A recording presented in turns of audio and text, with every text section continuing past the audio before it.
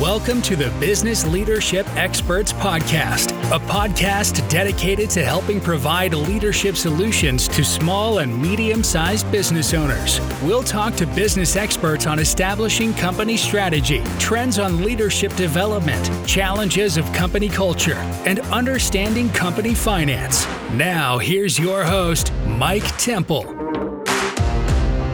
Hey, leaders. Hey, how many times have you heard this? You can't be all things to all people. To nauseam, right? You need to pick a focus and stick with it. But let me provide some context and let me kind of explain what I'm talking about here. There's only 3 areas that you can focus on. Number 1, operational excellence. Number 2, customer intimacy. And number 3, product leadership. In his book, Discipline of Market Leaders by Michael Tracy, I tell you what, he does an excellent job of outlining this. And I'll admit, during strategy sessions, I push my clients to draw attention to pick a path and stick with it.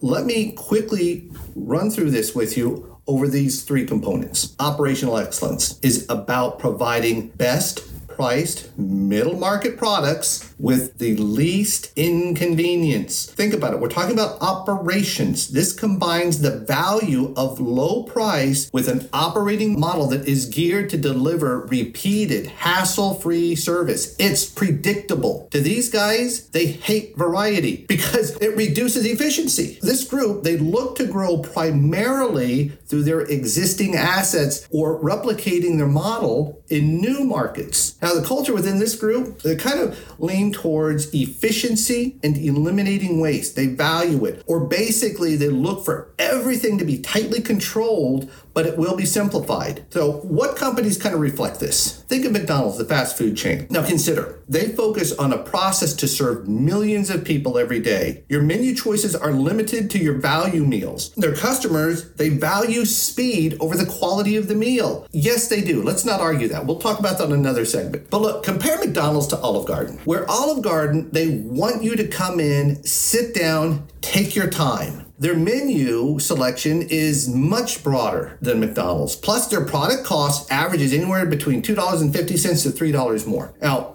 let's think about Federal Express. They did not even invent letters or packages. Heck, they didn't even invent delivering them. The original Pony Express and the U.S. Post Office were the first on the scene to deliver packages and letters, but it wasn't until Federal Express that improved the process, and that's what they continue to focus on today. Improve the process. When we look at customer intimacy, this is about focusing on building long-term customer relationships. But listen here, they do this through customization, delivering precisely what each customer wants. This is where they combine the value of best-in-class service, but the operating model has to be flexible, and they focus on doing whatever it takes for each particular customer. Now, this business structure is a bit different. Some people find it difficult to adapt to because, they require delegating decision-making to employees who are close to the action. And close to the action means the customers. And this is a culture that embraces specific rather than general solutions to providing lasting relationships. These organizations know that their clients have a pyramid of needs beyond the requirement of the product that they purchase. And instead of coming up with broad underlying problem solving, they're trying to resolve specific problems to specific needs of specific customers. Example of companies that show this level of commitment. Think of Home Depot, right? How many have already said Salesforce, Amazon, and Nordstrom's?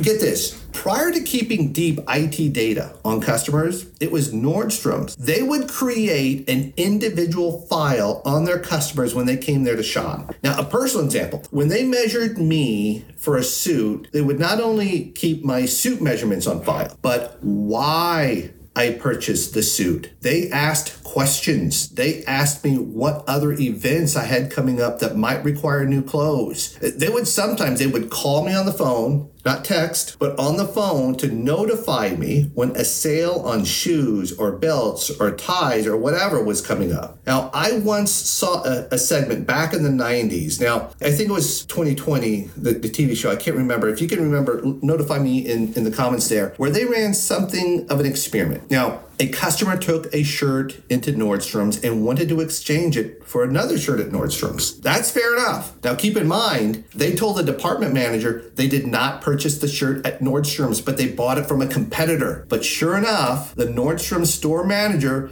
gave the guy credit for the shirt, and the individual took that credit and they were now able to go purchase a shirt at Nordstrom's. That's how bad they wanted that customer. That's how bad they tried to serve him. Now, let's look at product leadership. This is about offering revolutionary products that customers may not know they want, or even needed. Makes you say, how did I ever live before? Fill in the blank. Product leaders, here's where they combine the value of having the best product with an operating model that continually delivers successful new products. They hate stagnation. This is probably a culture that inspires individual imagination, more out-of-the-box thinking, and a mindset motivated by a desire to produce products of the future. Examples of product leaders. As I was going through this, you guys probably already said Apple, and you're right. Think about Nike, a new shoe every 30 days, it seems like. Now, back in my day, Harley Davidson, heck, they still are. Now, don't get me wrong here. Okay, listen, I'm not saying that if you focus on one of these items, you ignore all the others. I'm not saying that at all. You simply have to be adequate in two of them, but you must focus and dedicate to spiking in one of them. Well, leaders, I want to hear from you. Which of the three do you think your organization excels in or should commit to excelling in? Now, once again, I just want to thank you so much for watching. I'm Mike Temple, Director of Temple Executive Coaching,